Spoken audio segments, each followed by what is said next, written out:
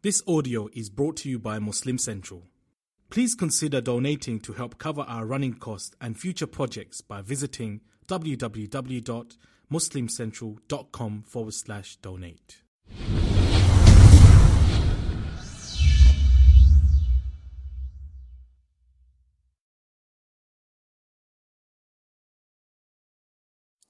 So while these three individuals are walking, they run into a storm. فَمَالُوا إِلَى غَارٍ فِي الْجَبَلِ. So they sought refuge. They just naturally gravitated towards a cave that was in a mountain. And so even the language that the Prophet ﷺ is using is that this wasn't their original intent. They didn't intend to end up in this cave, but they just naturally ended up there. And it's just something that they saw, and it felt very natural for them to go and seek refuge in that rain. And one of the first things we learn here, we understand from the text of the hadith itself, is that sometimes, what can seem kind of like a just an obvious choice, an obvious course of action, a blessing in a tough moment, can turn out to be a really profound learning experience. And then the Prophet of Allah ﷺ goes on to say, فَانْحَطَّتْ عَلَى فَمِ غَارِهِمْ صَخْرَةٌ مِنَ الْجَبَلِ. That a huge boulder from a mountain basically came and it obstructed the opening of that cave. فَأَطْبَقَتْ عَلَيْهِمْ, and that basically locked them in. فَقَالَ بَعْضُهُمْ لِبَعْضٍ. So they started to say to one another, انظروا أعمالا عملتموها لله صالحة. So go and look for some actions. Think about something that you've done for the sake of Allah subhanahu wa ta'ala, that was done out of piety, was done out of righteousness, solely for the sake of Allah. فَدْعُوا اللَّهَ بِهَا لَعَلَّهُ يَفْرَجُهَا or يُفْرِجُهَا. So then go and make dua and present it before Allah, so that Allah subhanahu wa ta'ala will open the cave for us and He'll let us out. فَقَالَ أَحَدُهُمْ اللَّهُمَّ إِنَّهُ كَانَ لِي وَالِدَانِ شَيْخَانِ كَبِيرَانِ.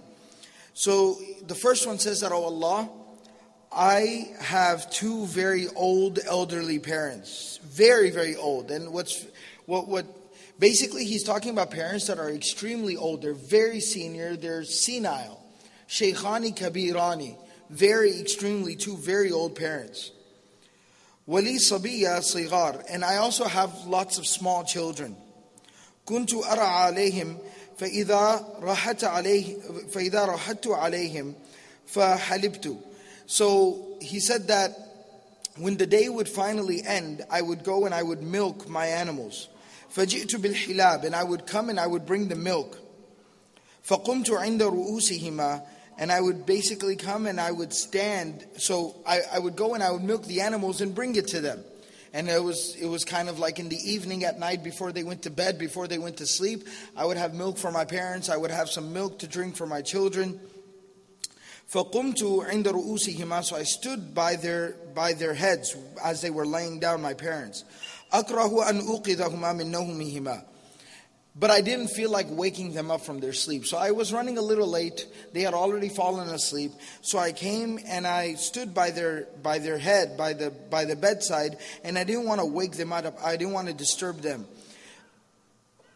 But at the same time, he says, بدأت بوالدي أسقيهما قبل ولدي. And I would always give the milk first to my parents before I would give it to my children. وَإِنَّهُ نَأَى بِي الشَّجَرِ. And so then he talks about how I got kind of held up a little bit. فَمَا أَتَيْتُ حَتَّى أَمْسَيْتُ. So by the time I reached them, it was late at night. فَوَجَدْتُهُمَا قَدْ نَامَا. And I found both of them sleeping. So then he says, I brought the milk and I stood by their bedside, and I didn't feel like waking them up from their sleep because they were elderly, they were old. وَأَكْرَهُ أَنْ أَبْدَأَ بِالصَّبِيَّةِ قَبْلَهُمَا. And I didn't feel like starting with my children before them, because this was something that I maintained, a gesture of respect that I made to my parents. I would always give the milk to them first. وَالصَّبِيَّةُ يَتَضَاغَوْنَ عِنْدَ قَدَمِي. And my children were, they were basically coming and kind of tugging and pulling at my feet. So as an expression, what it means is that my kids were starting to come around and they were complaining and they were hungry and they were looking for the milk. فلم يزل ذلك دأبي ودأبهم حتى طلع الفجر. And I basically continued to stand there, and this was my state and my condition, and my kids continued to be restless and anxious, waiting and asking for milk until the time of the morning finally came. فإن كنت تعلم أني فعلت ذلك ابتغاء وجهك فافرج لنا فرجة نرى منها السماء. So, oh Allah, you know that if I did this solely for your sake, and you accept this from me, and I did this only to please you, O Allah, then give us an opening so that we can see the sky just a little bit. فَفَرَّجَ اللَّهُ لَهُمْ فُرْجَةً حَتَّى يَرَوْنَ مِنْهَا السَّمَاءِ. So the boulder, it moved just a little bit until they could start to see the sky out of the opening a little bit. This is the first part of the text of this narration. So, the premise of the narration of the hadith, and it's actually a very fundamental, it's a very profound text, which talks about that when we talk about seeking a relationship with Allah, when we talk about being in the good graces of Allah, when we talk about having something that we can present before Allah, something that we can put between us and Allah, to divert away from us the punishment, the anger, the wrath, the displeasure of Allah, and seek out the blessing of Allah subhanahu wa ta'ala, then the first, the foremost, and the most profound thing that we can do, that we can present in that regard, is our good deeds. Our good deeds are our biggest means of salvation with Allah subhanahu wa ta'ala. They're the greatest means of us attracting the blessing of Allah. So this narration is also actually mentioned in the context of when we talk about intercession. When we talk about intercession, when we talk about seeking refuge, when we talk about seeking salvation by virtue of something or someone.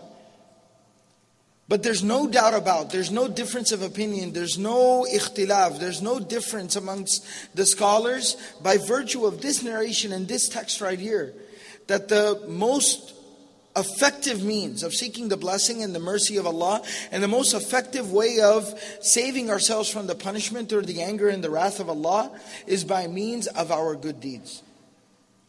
And so this narration, what it does is, not only does it make that very clear, very explicitly it states that our good deeds are the most important thing.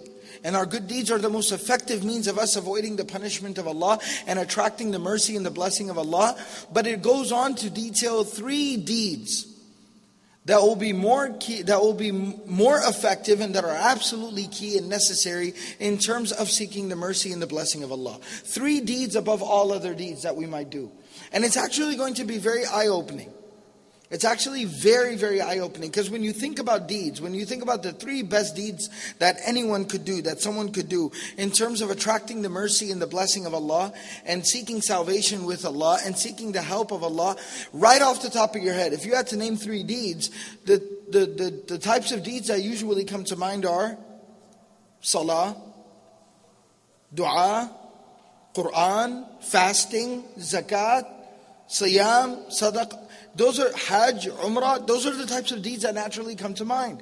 And this narration's purpose is not to diminish the importance of those deeds. That's a big misunderstanding. We kind of turn it into a competition. Well, if these deeds are going to be important, then those deeds are obviously no longer important. No, that's not the purpose here.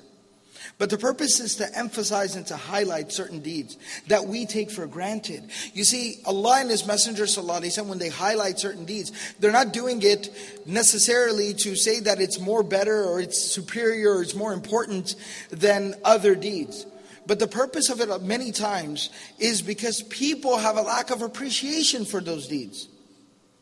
People have a lack of appreciation for those deeds. People take certain things for granted. So Allah and His Messenger sallallahu alaihi wasallam, they highlight certain deeds to remind us that, listen, here's something that you obviously take for granted. And when we talk about these deeds, we'll see how it's something that we do, without a shred of a doubt, we do take for granted.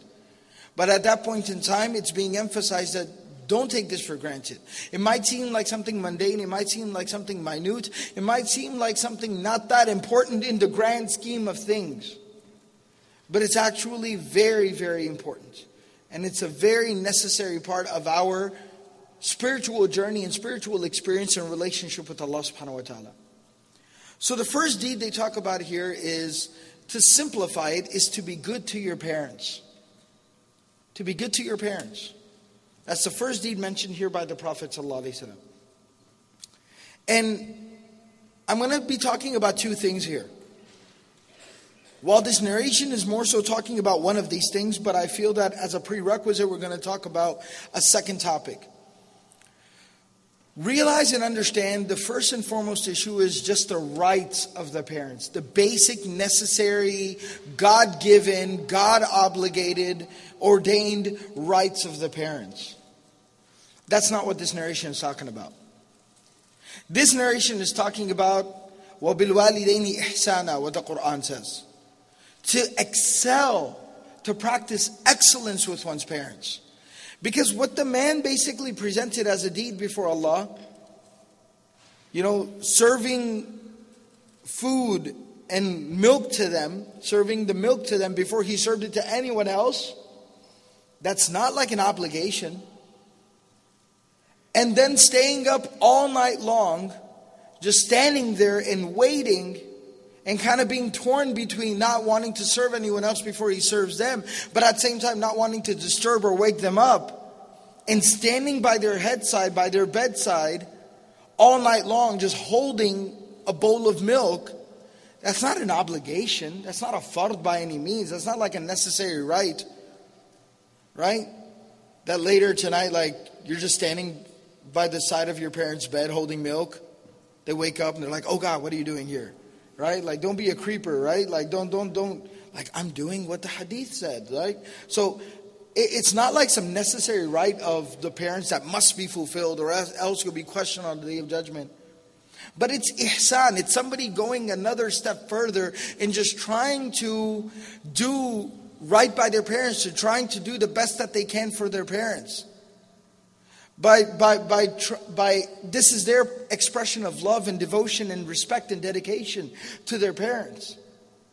So that's what the narration talks about. But as a precursor or as a prerequisite, we will talk about the basic absolute rights of the parents. But realize and understand, this narration, this hadith highlights the fact that, if you're a human being, if you're a normal, sound, basic, common sense having human being, then you will fulfill the basic rights of your parents.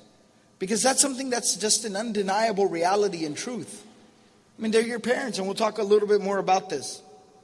But this narration is saying that one of the best deeds a person can do to better their relationship with Allah, to seek the blessings of Allah, to seek the mercy and the compassion of Allah and the favor of Allah in their lives, is to go above and beyond the rights of the parents, to go way beyond what is the call, what is a necessary requirement in terms of the rights of the parents and respecting the parents.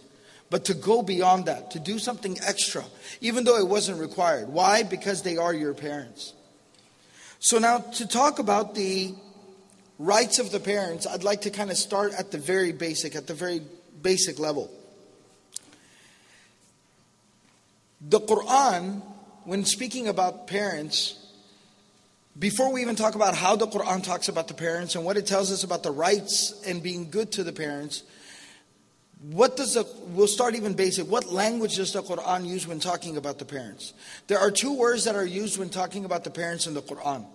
The first word the Quran uses is walidain, and the second word the Quran uses is abawain.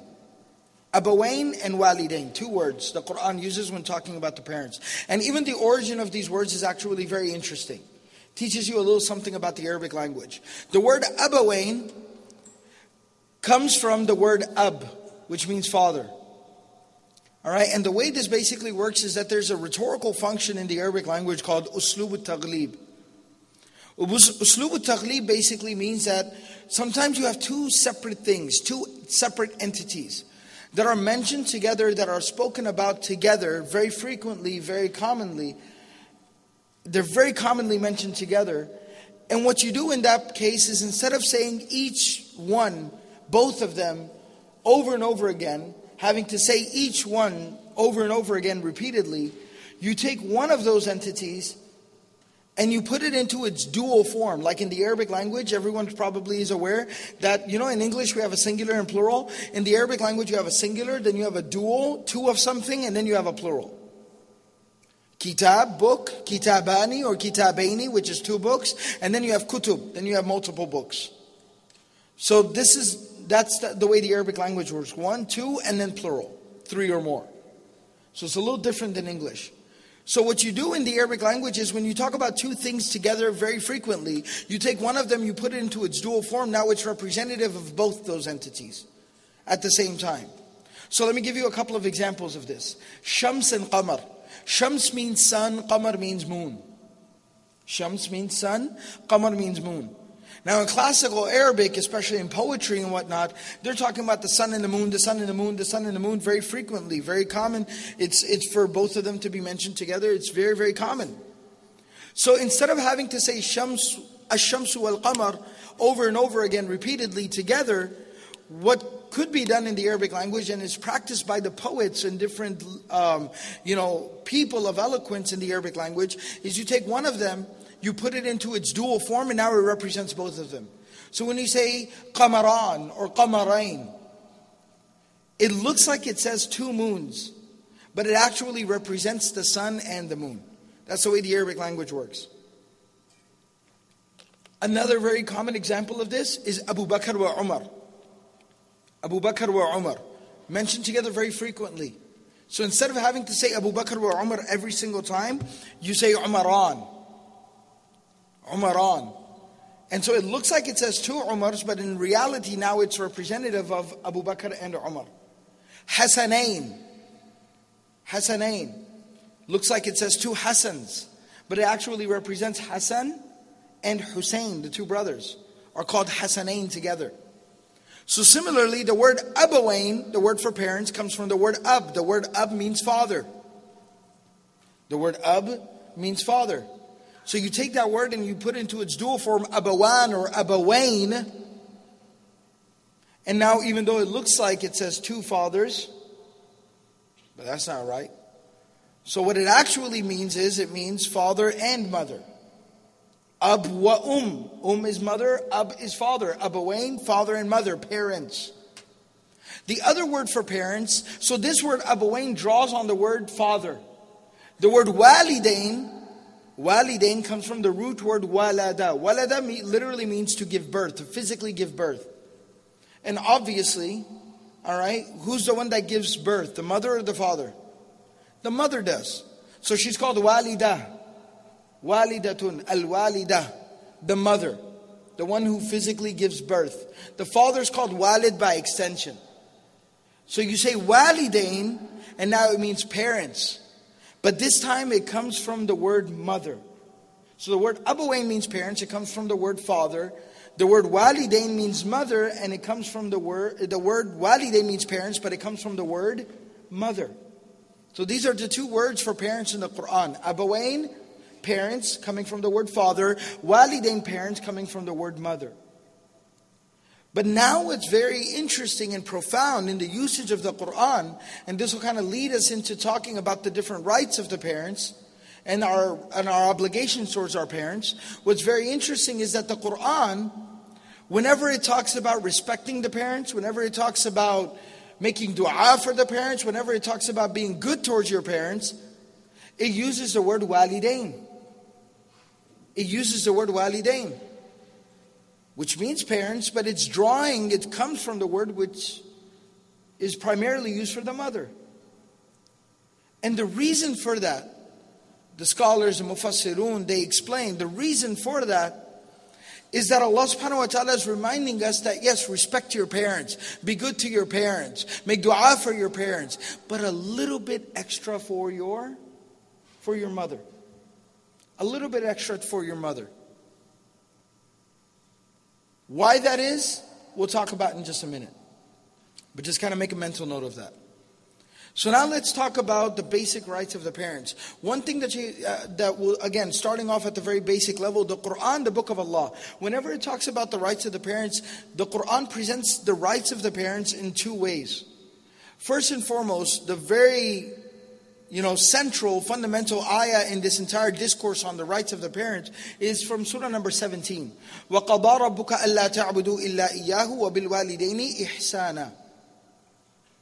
That your Lord has decreed that you worship no one other than Him, and that you be excellent towards your parents. So the excellence towards the parents is being mentioned right there with the rights, the sole right, the obligation to worship one Allah and no one else other than Allah. Tawheed, and then the rights of the parents. Allah subhanahu wa ta'ala pairs these two things together to remind us of the importance of the rights of the parents. Another place in the Quran, Allah says, وَإِذَا أَخَذْنَا مِيثَاقَ بَنِي إِسْرَائِيلَ لَا تَعْبُدُونَ إِلَّا اللَّهَ وَبِالْوَالِدَيْنِ إِحْسَانًا. That Allah says we took a covenant from the children of Israel. We took a covenant from Banu Israel. That you worship no one other than Allah, and that you be good towards your parents. By virtue of this, what we understand is there are certain teachings that are specific to the ummah of the Prophet ﷺ. Like when the Quran talks about the specific issues of wudu and salah and siyam, that's very specific to this ummah. But there are certain things Allah mentions in the Quran that are universal values. Meaning every prophet, every messenger taught and preached these things. This was a fundamental part of the teachings of every prophet. Tawheed is obviously the biggest amongst them. But the next thing Allah mentions after Tawheed that was a universal teaching of all the prophets was being good towards your parents. That was a fundamental part of the teaching of every single prophet, every single messenger. And so this is a universal value, and this is a value, this is a teaching that has been coupled with worshipping Allah subhanahu wa ta'ala and recognizing the oneness of Allah. Such a fundamental, profound value. And then we go back to the surah number 17. Now what does Allah say should be our interaction with our parents? This is a very famous verse, very famous ayah. Most people are familiar with this. Let's read through it and basically understand what it's saying. وَقَضَى رَبُّكَ أَلَّا تَعْبُدُوا إِلَّا إِيَّاهُ وَبِالْوَالِدَيْنِ إِحْسَانًا. Allah says, إِمَّا يَبْلُغَنَّ عِنْدَكَ الْكِبَرَ أَحَدُهُمَا أَوْ كِلَاهُمَا. That if one of them or both of them reaches very old age with you, meaning you're still there, you're with them, and they've reached very, very old age. One of them or both of them. فَلَا تَقُلْ لَهُمَا أُفٍّ. Then don't utter the sound, don't say the word uff to them. Don't utter that sound of displeasure towards them. Don't say anything bad or abrupt or offensive towards them. And a lot of the scholars, it's called ayatul ta'fif. The scholars comment about this expression of uff, where it's literally a sound. It's a sound. It's not like even a proper word. It's a sound. That don't utter a sound of displeasure, a sound of irritation, a sound of disrespect towards them. فَلَا تَقُلْ لَهُمَا أُفٍّ وَلَا تَنْهَرْهُمَا. And don't be abrupt, don't be rude with them. وَقُلْ لَهُمَا قَوْلًا كَرِيمًا. And say something very nice and respectful and noble to them. That first of all, don't disrespect them. If you notice here, Allah subhanahu wa ta'ala is giving us the bare minimum. Don't cross this line. He told us be excellent towards your parents, but He's showing us where the line is. Don't cross this line. Don't say oof to them. Don't be abrupt to them. Don't be rude with them. And if there's nothing else that you can do for them, there's nothing you have to offer to them, there's absolutely nothing you have to provide to them, to take care of them, to be good to them, then at the very least, just try to say something nice to them. Just try to say something nice to them. وَاخْفِضْ لَهُمَا جَنَاحَ الذُّلِّ مِنَ الرَّحْمَةِ.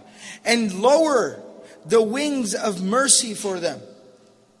Be merciful, be compassionate, be affectionate towards them.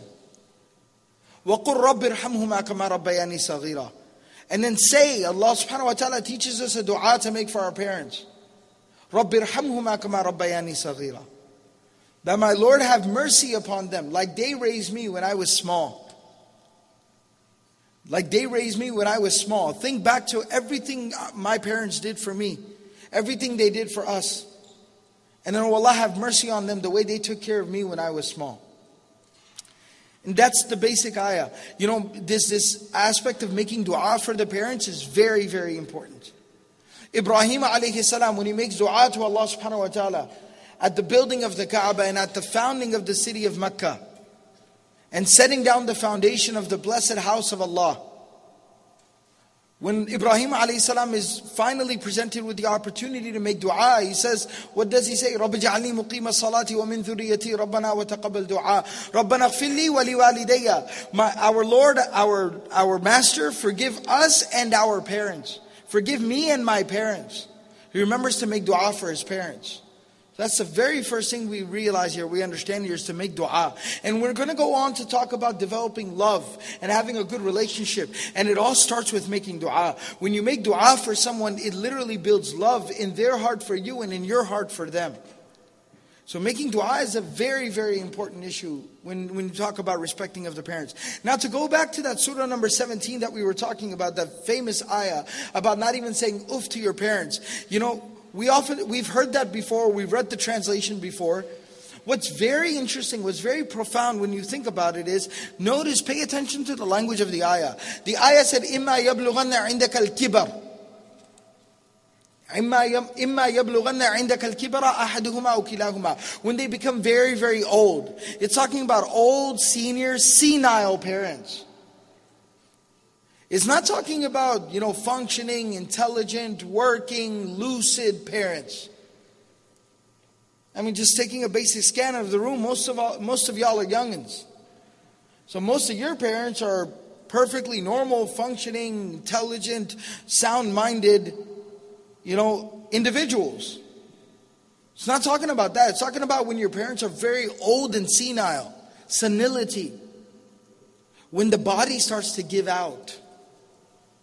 And they can't carry themselves. They can't lift themselves. They can't walk on their own. They can't use the restroom on their own. I mean, this is stuff y'all haven't even thought about, most of y'all. They can't even go to the restroom on their own. I was talking to a friend of mine recently, and his mother suffered a very severe stroke. And so he went to go take care of his mother and spend some time with her. And he called me from there. We were talking. I was asking how his mom is doing and things like that. And he said, this morning, he's like, bro, this morning, I sat and I fed my mother breakfast with a spoon, but she couldn't even eat solid food. So I was basically feeding her like blended food. And immediately what that reminds you of, it's like baby food. Like baby food. He said, I sat there and I spoon-fed my mother baby food. And he goes, it puts everything into perspective. You really understand and you realize. So it's talking about old senile parents where the body's given out. Where the mind starts to slip. My grandmother, before she passed away, had very severe Alzheimer's. And I saw the toll that took on her, and the toll that took on her kids, on my mom and her siblings. That there were days she didn't even know who they were. She didn't recognize them. She'd wake up in the morning terrified. She didn't know where she was. She didn't recognize the people or the place where she was. When the mind starts to give out, where emotionally they regress. The Quran says, يُرَدُّ إِلَىٰ أَرْذَلِ الْعُمْرِ, that they get returned back to the worst of ages. The worst age possible. They literally become like children, except it's a lot more difficult now because they're not children. But they emotionally are no different than children. Tantrums and upset and angry and needy and demanding. The mind's given out. The emotionally they're children. Physically they're falling apart. That this is the situation that Allah subhanahu wa ta'ala is talking. Now put those pieces together and understand Allah saying, even in this situation, don't you dare ever lose your cool with your parents. Don't you dare ever be respectful with your parents. You're not allowed to. And what really puts things into perspective a lot of times, it's a saying of the scholars and the wise people. Some have attributed it as a hadith, but there's not a lot of there's not enough authentication to say that this is a hadith. But nevertheless, it is a saying of the scholars and a wisdom shared with us by the scholars, that they say, "Burru aba'akum yaburrukum abna'ukum." Burru aba'akum yaburrukum abna'ukum. Be good to your parents because your kids will be good to you. Kama tadinu tudan. What goes around comes around. And that's the situation with the parents. There's these little stories that are told. little bits and pieces of wisdom. Where there was one time, there's this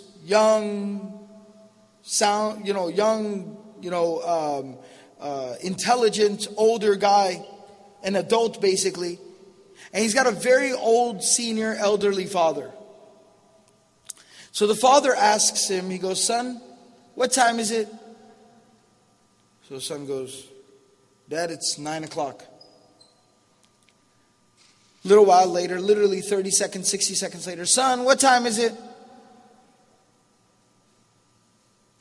"It's 9:01. 30 seconds, 60 seconds later, "Son, what time is it?" Like, seriously, bro? Like, are you kidding me? What time do you think it is? It's 9:02. Like, how many times are you going to ask me the same question? I'm busy over here. I'm trying to take care of something. I'm tweeting. You messed up my hashtag. Right? So it's like abrupt. Like, seriously, guy, come on. And the father tells the son, he goes, I knew exactly what time it was. I was just seeing how long it would take, how many times I could ask you before you lost your cool. Before you just went off on me. He goes, because I remember the time when you were a little kid and you asked me the same question 60 times in 60 minutes. Every minute, every 60 seconds. Daddy, what time is it? Daddy, what time is it? Abu, what time is it? And every single time, I didn't just tell you, I did the whole song and dance. 9:04, woo! I have little kids, 4 and 2. It's like you basically have to act like Elmo all the time. Right? So that's what you do for your kids. I did that for you. And I asked you 3 times and you completely lost it. I was just checking. All right, go back to hashtagging. There's another little story similarly, that what goes around comes around. Well, there's an elderly father who's annoying. Just an annoying old man. Just a nuisance. Too much trouble, too much work, too much trouble. So the son finally says, "That's it, old man. I'm done with you. This is it. I can't deal with you no more." So he picks up the dad. Can't even walk, old man. Picks up the dad, throws him over his shoulder, says, "I'm going to go, I'm going to leave you somewhere, and I'm done with you." So he starts walking to just drop his dad off, just to leave him somewhere. And he walks and walks and walks, and finally the father goes, "All right, this is perfect, right here." And he goes, "What, something special? You're like, why right here?" And he goes, "Because this is where I left my dad. When my dad got old and my dad got annoying, this is exactly where I left him. So you can drop me off right here. I had this coming. I saw this coming for years." So the Quran, when it talks about the rights of the parents, it talks about in a very specific concept to deliver that effect. It's talking about old, seniors, senile, decrepit parents. Very difficult to deal with. And even then it's saying, watch yourself. Watch yourself. And that's the context in which it talks about the rights of the parents. As a universal value, couples it with the worship of Allah subhanahu wa ta'ala. That Allah subhanahu wa ta'ala talks about being grateful to the parents along with being grateful to Him. Allah subhanahu wa ta'ala emphasizes being grateful to Allah, be grateful to me, and towards your parents. And He joins these two things together to deliver exactly that same effect, for us to realize the importance and the magnitude of the rights of the parents. Now, what are some of these more specific, rights of the parents? What do we need to understand in order to fulfill the rights of the parents and to go beyond that and to start to do good towards our parents? There's basically 4 areas of concern. There's 4 things we have to be careful about as children. There are 4 things we got to look out for. Number 1 is speech. How do we talk to them? Number 2 is the heart. How do we even feel about them? Number 3 is with the body. Physically, how do we interact with them? What do we do for them? And number 4 is our wealth, our material possessions. How do we manage our relationship with our parents along with the material possessions that we have, the wealth, the money that we have? When talking about speech, of course, Allah subhanahu wa ta'ala tells us, قَوْلًا كَرِيمًا, a very noble, dignified word for your parents. وَقُلْ لَهُمَا قَوْلًا كَرِيمًا, offer a very noble, dignified word for your parents. To put that into context, what that means. In Surah Taha, in Surah number 20, when Allah subhanahu wa ta'ala commands Musa and Harun alayhim as-salam to go and talk to Fir'aun, Allah subhanahu wa ta'ala tells them to speak to Fir'aun how? قَوْلًا لَيِّنًا قَوْلًا لَيِّنًا فَقُولَا لَهُ قَوْلًا لَيِّنًا. He says, speak to Fir'aun very softly, very gently. And think about that for a moment. Musa and Harun alayhim as-salam are who? They are authorities. They are authorities, and their authority is established by Allah directly. Through divine revelation. They are prophets of Allah. And they are going to speak to whom? Who are they going to speak to? They're going to speak to Fir'aun. Who is Fir'aun? Fir'aun is the most wretched human being alive. وَأَنَا رَبُّكُمُ الْأَعْلَى, who proclaimed himself to be the Lord Most High. So this is a wretched, terrible tyrant who is disrespectful to Allah. When Allah tells the prophets to go and talk to such a terrible human being, He says, speak to them very softly, very gently.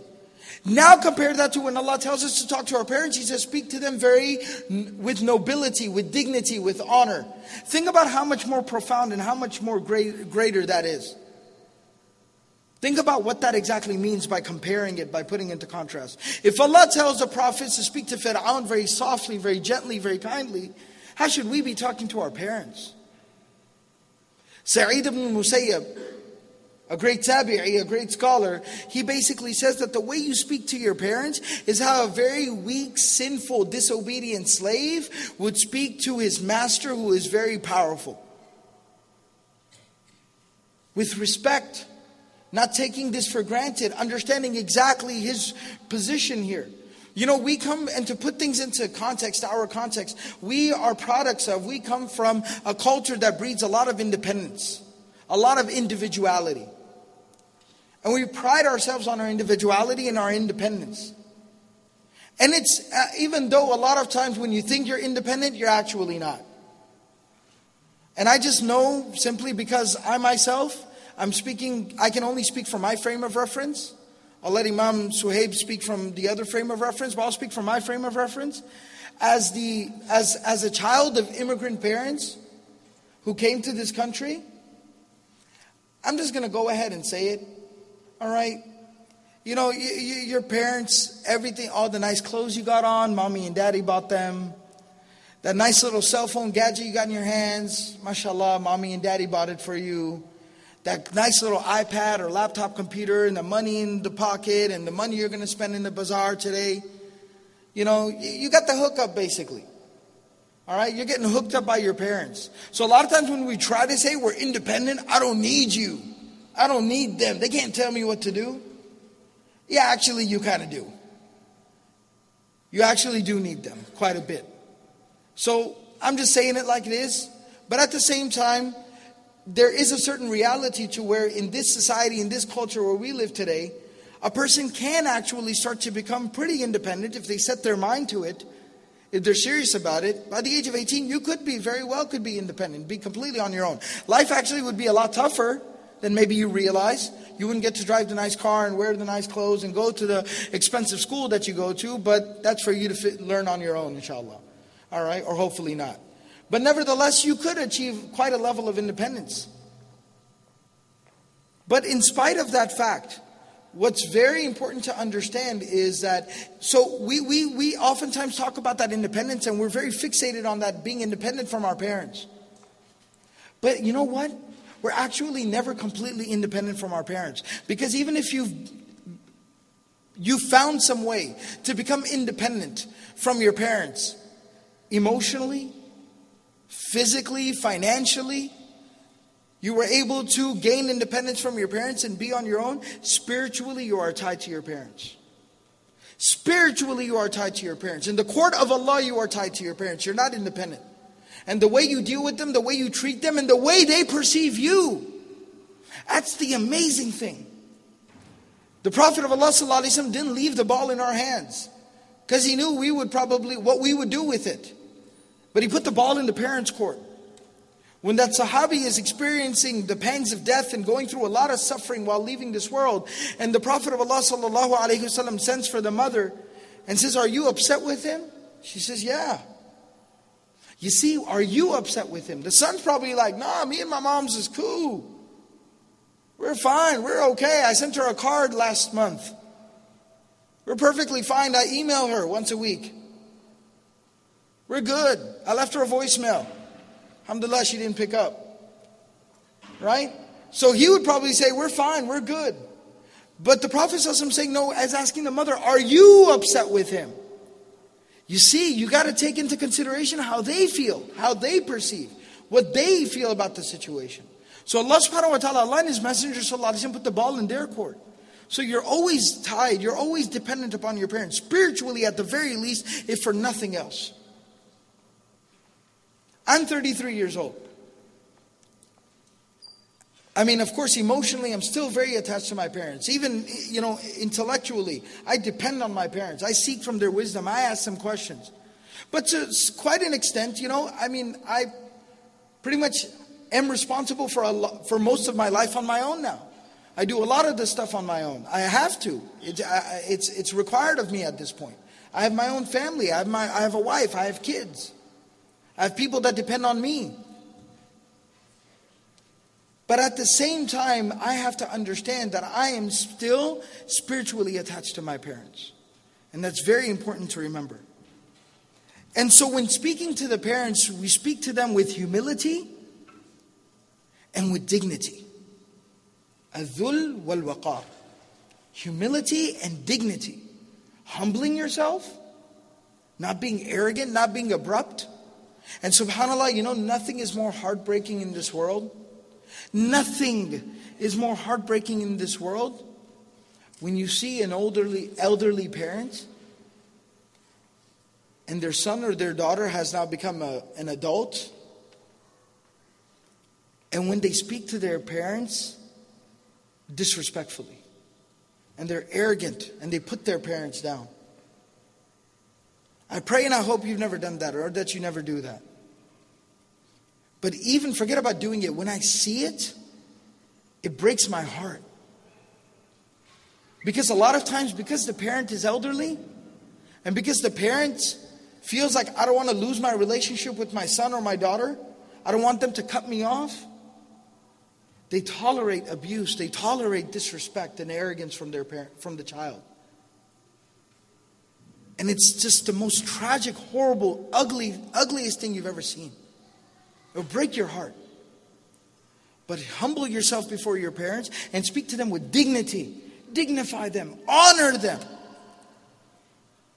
Dignify them and honor them. I had to catch myself. The benefit of some of these sessions, and this is an opportunity to just talk very openly, very frankly, very openly. I actually had to catch myself last week. I've always had a very, very good relationship with both my parents, but with my father. My father really, truly is a man that I look up to, that I admire a lot. And so I've always, the first person I consult with, that I seek advice from, just in life and in anything else that I'm going through or dealing with, is my father. He's counsel for me. But as I get older and older, I realize I really didn't, as much as I used to, sit down and talk to my dad and just ask him for advice. And so he even told me this past week, a couple of days ago, he actually told me, he goes, "It's been a while since we sat down and we talked. You're a big man now. You know how to handle things now." And he was actually kind of proud. He's like, "Thank goodness, because I was tired of talking to your whiny butt." Right? Coming here crying, like, I got a daughter, it's not you. Right? I'm just joking. I'm going to get torn to shreds. I apologize. I have 2 daughters. I love them to death.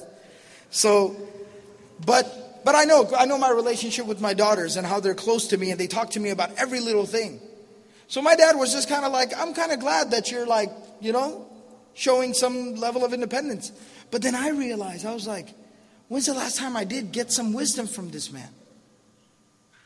So sometimes we have to catch ourselves, but dignify them, respect them, and honor them. You might not need them. You might not need to talk to them. You might not have to ask them anything. But you still put them in that position of dignity and respect. And show them that respect. And so that's something to keep in mind.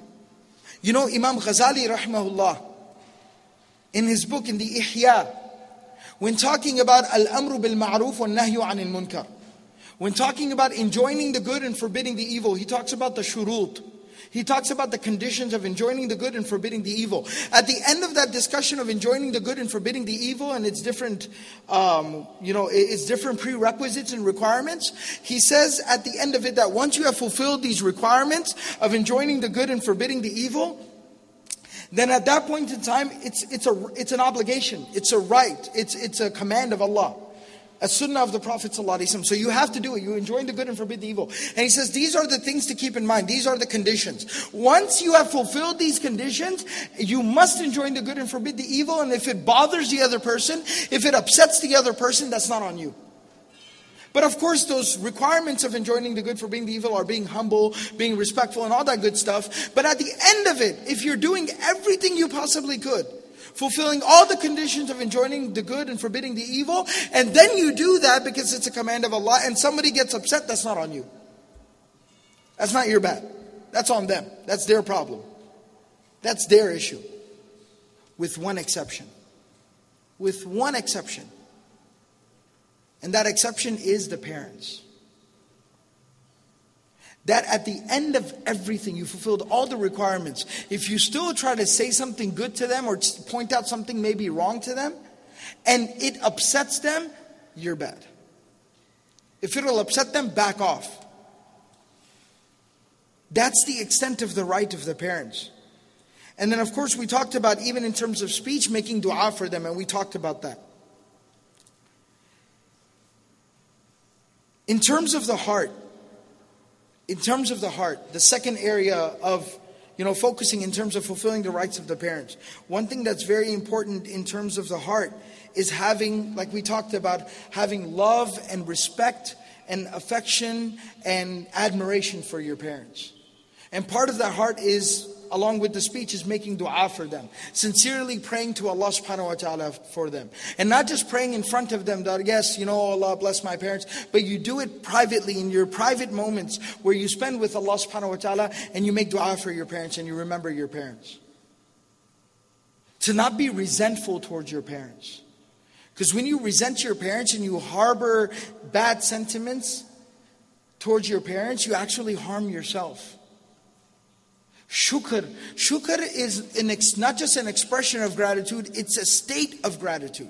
And Allah subhanahu wa ta'ala commanded us be in a state of gratitude towards me, towards Allah, and be in a state of gratitude, in a condition of gratitude, with a mindset and a heart filled with gratitude towards your parents.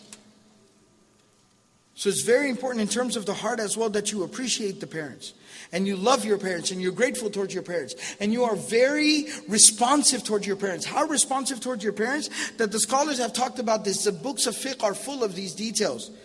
That if your parents call you, if your parents are looking for you, and you're praying optional prayer, you're offering voluntary optional prayer, at that point in time, it becomes your right and it becomes their right and your obligation towards them to go and answer them first. You can come back and make this up and finish this up later if you want to, if you need to. But you first have to go and listen to them. Islamically speaking, it is a part of our fiqh that when your parents tell you to do something that might be slightly disliked, not haram. لا طاعة لمخلوق في معصية الخالق. There's no obedience for the creation when it requires the disobedience of the Creator. We're not talking about something that's fard or something that's haram. That's where you draw the line. But even that, how you engage with that is a different discussion. But when they're telling you to do something that might be slightly disliked, makruh, the books of fiqh talk about it. Your parents are asking you to do something makruh. That act at that point in time now becomes an obligation, becomes wajib upon you. In normal circumstances, it would be makruh, now it becomes wajib upon you. When your parents are telling you not to do something that is a good deed, a good act of reward, mustahab, and they're telling you don't do it. They're telling you don't do it. Something that's mustahab, something that's a good deed. Then now not doing it becomes mustahab. And doing it would actually become an act of disobedience towards your parents, so actually would be a sin. Doing something good can become a sin. And doing something normally that would have been disliked can become something that is an obligation loved by Allah, solely by the command or the forbidding of the parents. That's the role that they've been given. That's the place that they've been given. I'm going to speed this up just a little bit. In terms of physically showing respect towards your parents, little things. You know, Allah subhanahu wa ta'ala teaches us guiding principles. Allah subhanahu wa ta'ala told us not to raise our voice above the voice of the Messenger sallallahu alaihi wasallam. By extension, the scholars draw from that, don't raise your voice above your parents.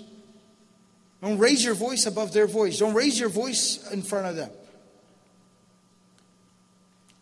That Allah subhanahu wa ta'ala told the believers about the Prophet sallallahu alaihi wasallam, don't speak about him, don't call out to him, don't address him like you would address anyone else.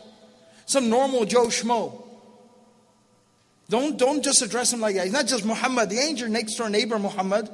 He's Muhammadur Rasulullah, the Prophet of God. Peace and blessings be upon him. Similarly, you don't address your parents just like, hey, Abdul Hamid. That's my dad's name. I even feel awkward saying it. So much so that when I meet a brother named Abdul Hamid too, I call him something else. It's just not programmed to do it. Like, hey, brother. It's like, my name's Abdul Hamid. Good for you, brother. Right? But you don't address your parents with their name. Showing that respect. Even in terms of scholars have talked about how you walk with them. Holding the door open for them. Culturally speaking, if it's disrespectful to walk in front of them, you don't walk in front of them. When you're sitting with them, you don't leave without taking permission. Can I go? Can I leave? Is it all right? I need to take care of something.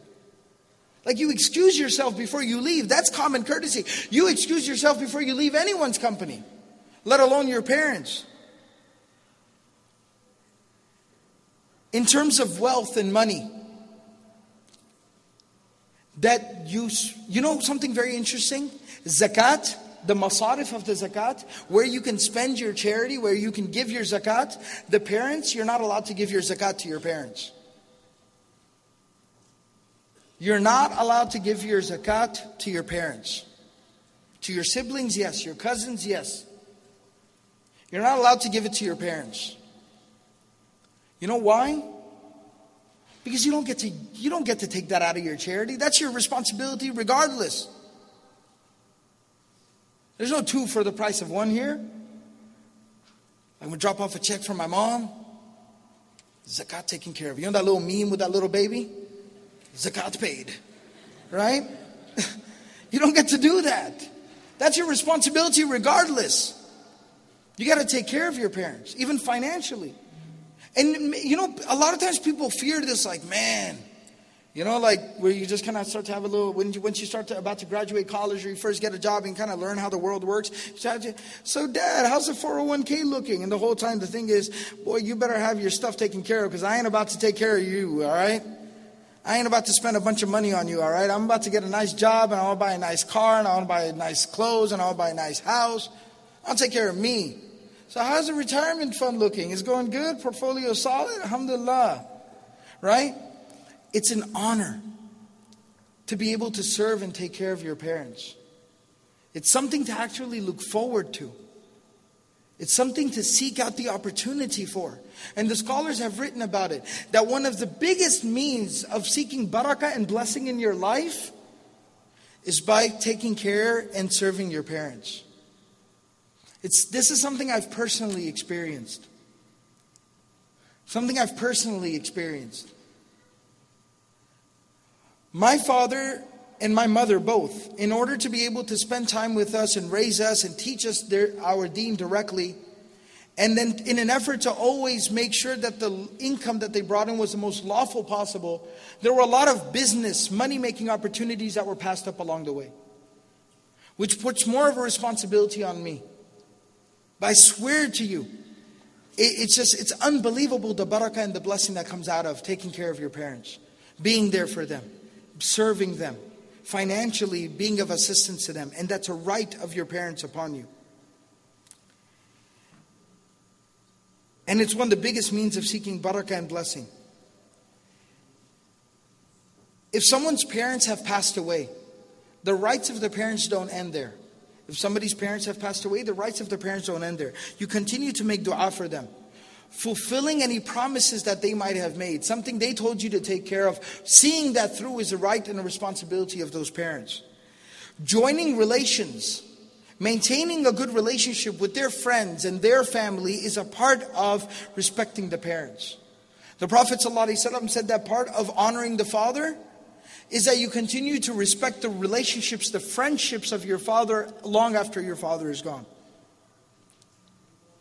And so, now what qualifies as disrespect towards the parents? Very quickly, physically disrespect can be shown to the parents. Obviously, physically striking or hurting your parents is completely out of the question, which goes without saying. Walking away from your parents is a major sign of disrespect. When you abandon them, when you walk away from them. When you ignore your parents when they speak to you, when you don't pay full attention to them when they're talking to you, is a major disrespect towards your parents. Rolling your eyes. The scholars have listed these things in classical texts. Rolling your eyes at your parents. Major sign of disrespect. Having animosity or hatred, resentment towards your parents in your heart is a major sign of disrespect. And speaking out, saying negative things towards your parents, a major sign of disrespect. And why should we be so concerned about disrespecting our parents? Because one of the swiftest of the punishments of Allah is reserved for that person who disrespects his parents. The Prophet of Allah ﷺ has clearly explained that disrespecting your parents is an act that not only incurs the wrath or the anger and the punishment of Allah in this world, but also in the life of the hereafter. In this world and the life of the hereafter. There's a narration, there's a hadith of the Prophet ﷺ that somebody who has disrespected their parents and offended their parents will not enter paradise, and that person will be in the ranks of people who drank alcohol. People who drank alcohol. That this person will be in the ranks of those people, will be lined up with those people. That it literally takes away from the iman, it diminishes the iman of a person, the person who diminishes the relationships of his father. When you disrespect and you diminish the relationships that your father maintained his entire life, it diminishes the iman of that son or that child, that person. Cursing your parents is you cursing yourself. When you speak ill of your parents, you speak ill of yourself. You curse yourself. You don't do them any harm. You only harm yourself. So obeying your parents is actually gratitude towards your Lord. Respecting and honoring your parents is acting on the book of Allah. Dignifying your parents and obeying your parents is actually obeying the commands of Allah and following the sunnah of the Prophet ﷺ. And the scholars have written that disrespect of the parents can deprive the greatest scholar, the person with the greatest amount of knowledge that you can imagine. Somebody who has an immense amount of knowledge, disrespect of his or her parents will completely deprive that person from the benefit of their knowledge. They'll have a lot of knowledge right here on the tongue. They'll be able to give long, lengthy talks and speeches. They'll be able to quote a lot of narrations. But they won't benefit from their knowledge, because the first and foremost thing, and that was maintaining their relationship with their parents, they weren't able to do. There is nothing in the Quran, nowhere in the Quran have we been told to be grateful to anyone other than Allah except for the parents. Think about that. In Allah's book, in Allah's kitab, which is for Allah, from Allah, teaching us how to have a relationship with Allah. Allah subhanahu wa ta'ala specifically said, be grateful to your parents. Allah said that. Allah shared His domain in that regard with the parents. By saying, be grateful to me and to your parents. Think about how important it is. There's narrations, there's a hadith, there's stories from the life of the Prophet ﷺ, where the Prophet ﷺ told Sahaba radiallahu anhum that serving and taking care and being there for your parents is more virtuous, is more important and more rewarding and more effective in bringing you closer to Allah than even fighting in the path of Allah. Than even doing jihad, fighting on behalf of the religion. It is more important, more virtuous, more necessary, more rewarding to serve your parents. Think about that. And so, that's just a very, very basic, superficial discussion, very surface level discussion about some of the rights of the parents and respecting of the parents. I want to end on just a couple of very specific points. This is generally from the Quran, from the life of the Prophet ﷺ, from the Sunnah of the Messenger ﷺ, what we learn, some of the principles, key guiding principles, what we learn in terms of respecting our parents. There are many classical texts that have been authored by great scholars about the respect of the parents, and I recommend that you sit down and you learn those. You know, all the time that you invest into debating online about Aqidah, you know what I'm talking about? All the time that you invest into on Facebook debating about differences of opinion and what's the strongest opinion. Like you're absolutely in a position to know what's the strongest opinion. And I'd like you to give me a fatwa after the session's over, inshallah. All right. All the time that's invested into talking about these issues that you have no real business talking about. Invests that same amount of time. You know, and I'm even talking about, let's just say you don't make these calls on your own. You go to a person of knowledge and ask him the question. What questions do you even ask people of knowledge? What questions do you ask the sheikh or the imam? What questions do you ask? Go to an imam, go to somebody learned, go to a person of knowledge and say, I'd like to study a text about respecting the parents. I'd like for you to teach me about the huquq of the walidain. Birrul walidain, being good towards my parents. Take out time. This is a very introductory session at best. So make time to learn more about that. Now I just wanted to end on a couple of very specific issues. When talking about respect of the parents, I think generally everybody kind of understands what we're talking about here. And if you're a human being with sound fitrah, and you're not deluding yourself, I think you have a pretty good gauge of when you're being good or when you're being bad towards your parents, when you're being respectful or disrespectful towards your parents. There is one very important way, and I kind of alluded to this a little bit earlier. Where I talked about be good to your parents and your kids will be good to you. Your parents ever tell you when you have kids, then you'll understand? Your parents ever tell you that? I know they did. Every parent tells their child that. I tell my 2-year-old that and she goes, huh? Right? So I know your parents tell you that because all parents tell their kids that. And you know what? It's absolutely true. You'll know when you have your own kids. And so sometimes imagine what if somebody that you raised, somebody that you took care of, somebody that you did everything for, that you literally invested your life into. What if they were about to say to you what you're thinking about to say to your parents? And if it automatically just makes you back off just a little bit, you got your answer right there. You should not say that to your parents. You should not do that with your parents. You should not behave that way with your parents. One very other small specific issue. I'm going to go through a couple of just small issues. One other very specific issue that's usually a hot button issue amongst a younger crowd is marriage. Getting married. It's a big point of contention between young people and their parents. It's one of the number one questions I get. I made the huge mistake. I'm just joking, but I made the huge mistake of actually setting out on teaching a seminar about family relations. It's called Happiness in the Home. Biggest mistake I ever made, jokingly. All right?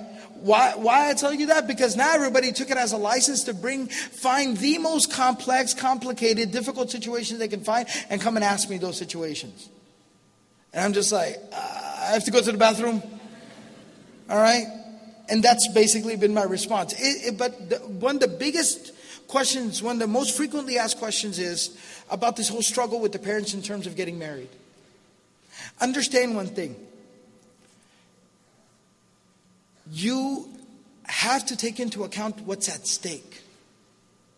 Yes, I understand your future and your happiness is at stake, but so is your relationship with your parents and your relationship with Allah.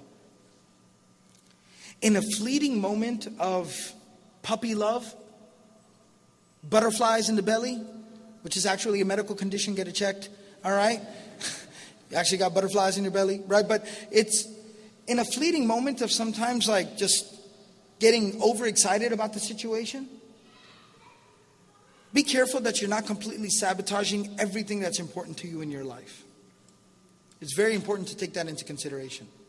Realize that you are a young person. You have a very limited scope and frame of reference, very limited experiences.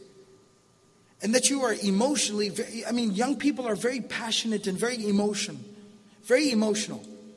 And their emotions can oftentimes get the best of them. And they don't think situations through all the time. Take that into consideration. Your parents are actually a source of, wisdom. And they're a sobering voice in your life. Utilize them as such. However, for a lot of people in this room, and I speak from my personal perspective, not everybody, I don't want to take that for granted. Again, there are different perspectives, but then I wouldn't be the right person to talk about that. Imam Suhaib could talk about, in certain other situations, how that exactly works. But for some of the people, maybe a lot of the people in this room, you are the children of immigrants. There's always a generational gap, but then there's a cultural gap on top of that. And a cultural gap is basically the equivalent of the Grand Canyon. Very seriously. There will be times when your parents just don't get it. Anywhere in this talk did I say parents are infallible, they're perfect, they'll never make a mistake? No. Absolutely no. They will make mistakes and they will be wrong. We're just being told that err on the side of caution. Err on the side of caution. Okay, they were wrong. You were right. But at least you didn't gamble in terms of your relationship with your parents, your relationship with Allah, and your well-being in the hereafter. Err on the side of caution. But occasionally there will be some situations, and a lot of young people are dealing with this in our communities, where the parents are being irrational. They're being difficult. Now that's a tough situation. I can't give some general advice here from the stage in regards to that. But I will say that if you honestly, truly feel, and you've consulted with other people, and you've spoken to an imam or a sheikh or a community leader or other senior family members, and you feel your parents are being irrational in that situation, then at that point in time, you have a very specific situation at hand. You have a very specific situation at hand, and in that situation, go and seek counsel, get advice and get some help. But don't still take it upon yourself to be able to deal with this situation on your own. The last and the final thing that I'll mention here, just to kind of put everything into perspective, this is a very specific situation that is in regards to some very, very specific people in very specific scenarios. But what I will say generally is, I was talking earlier about why Allah subhanahu wa ta'ala uses the word walidain, in some places why He uses the word abawain. There is a right and a respect for the father. The father is to be dignified. The pleasure of the Lord is in the pleasure of the Father. And at the same time, Allah subhanahu wa ta'ala highlights the mother at some places. Why? Because of who the mother is. How much the mother does. What she sacrifices. How loving and caring she is. How invested she is into the well-being of her children. Because of that, Allah subhanahu wa ta'ala highlights and gives a little bit of an extra consideration towards the mother. When the Prophet ﷺ, classical scholars have talked about whose rights are more, the father and the mother. They talk about this. And the Prophet ﷺ, when he was asked the question, who's the most deserving of my good treatment? And he said, your mother, your mother, your mother, and then your father. Part of the reason for that is who the mother is and what she does. And the amount of sacrifice she makes. And that's something that if you don't, again, realize right now, when you get married and you have your own kids, then you'll realize. You'll realize because you'll be mothers. You'll realize because you'll see how much your wife does for your kids, and you'll realize what it means to be a mother. And so that extra consideration is given in the Quran and in the Sunnah of the Prophet ﷺ towards the mother. And I'll end with this. Your parents might be the most difficult parents in the world. Your parents might be the most terrible parents of all time. But at the same time, be grateful to Allah that you have parents. Be grateful to Allah that you have parents. Along the lines of a lot of what we spoke about yesterday, and Imam Omar talked about some of this as well from his personal experience. The Prophet of Allah sallallahu alaihi wasallam lost his mother when he was 6 years old. 50 years later, 50 plus years later, when he was traveling, the Prophet sallallahu alaihi wasallam's mother died on the journey from Medina to Mecca at a place called Al-Abwa. When the Prophet ﷺ was traveling from Medina back to Mecca, he was traveling from Medina to Mecca, and it's a difference of narration whether this was at the time of Sulh Hudaybiyah, or this was the time, this was during Fath Makkah, or this was during the Hajjatul Wida. So while the Prophet ﷺ was traveling from Medina to Mecca, he camped everybody that was traveling with him, the whole caravan, the whole army. He said, stop here. And a few people that were close with the Prophet ﷺ, they went with him. And he went and he sat down at a grave. And he sat down there for a little while. After a while, he started to cry. And he started to cry. He started to sob. He cried so severely that literally he was sobbing. His whole body was shaking. The Sahaba that were there, when you see somebody that you love in pain, it causes you pain. They didn't even understand. They didn't know what this was about. But some of the other Sahaba started to cry by seeing the Prophet ﷺ crying so badly. Umar radiallahu anhu finally went and he hugged the Prophet ﷺ from behind. He grabbed him. And he said, it's okay, it's okay. He consoled the Prophet ﷺ. Until the Prophet ﷺ was able to contain himself. And then they said, Ma yubkika ya Rasulullah? What makes you cry like this, O Messenger of Allah? And he said, this is the grave of my mother. And coming here and visiting here reminds me of my mother. And I miss my mom, and that's why I cry. 50 years later, he was 6 years old. How much time had he spent with his mother?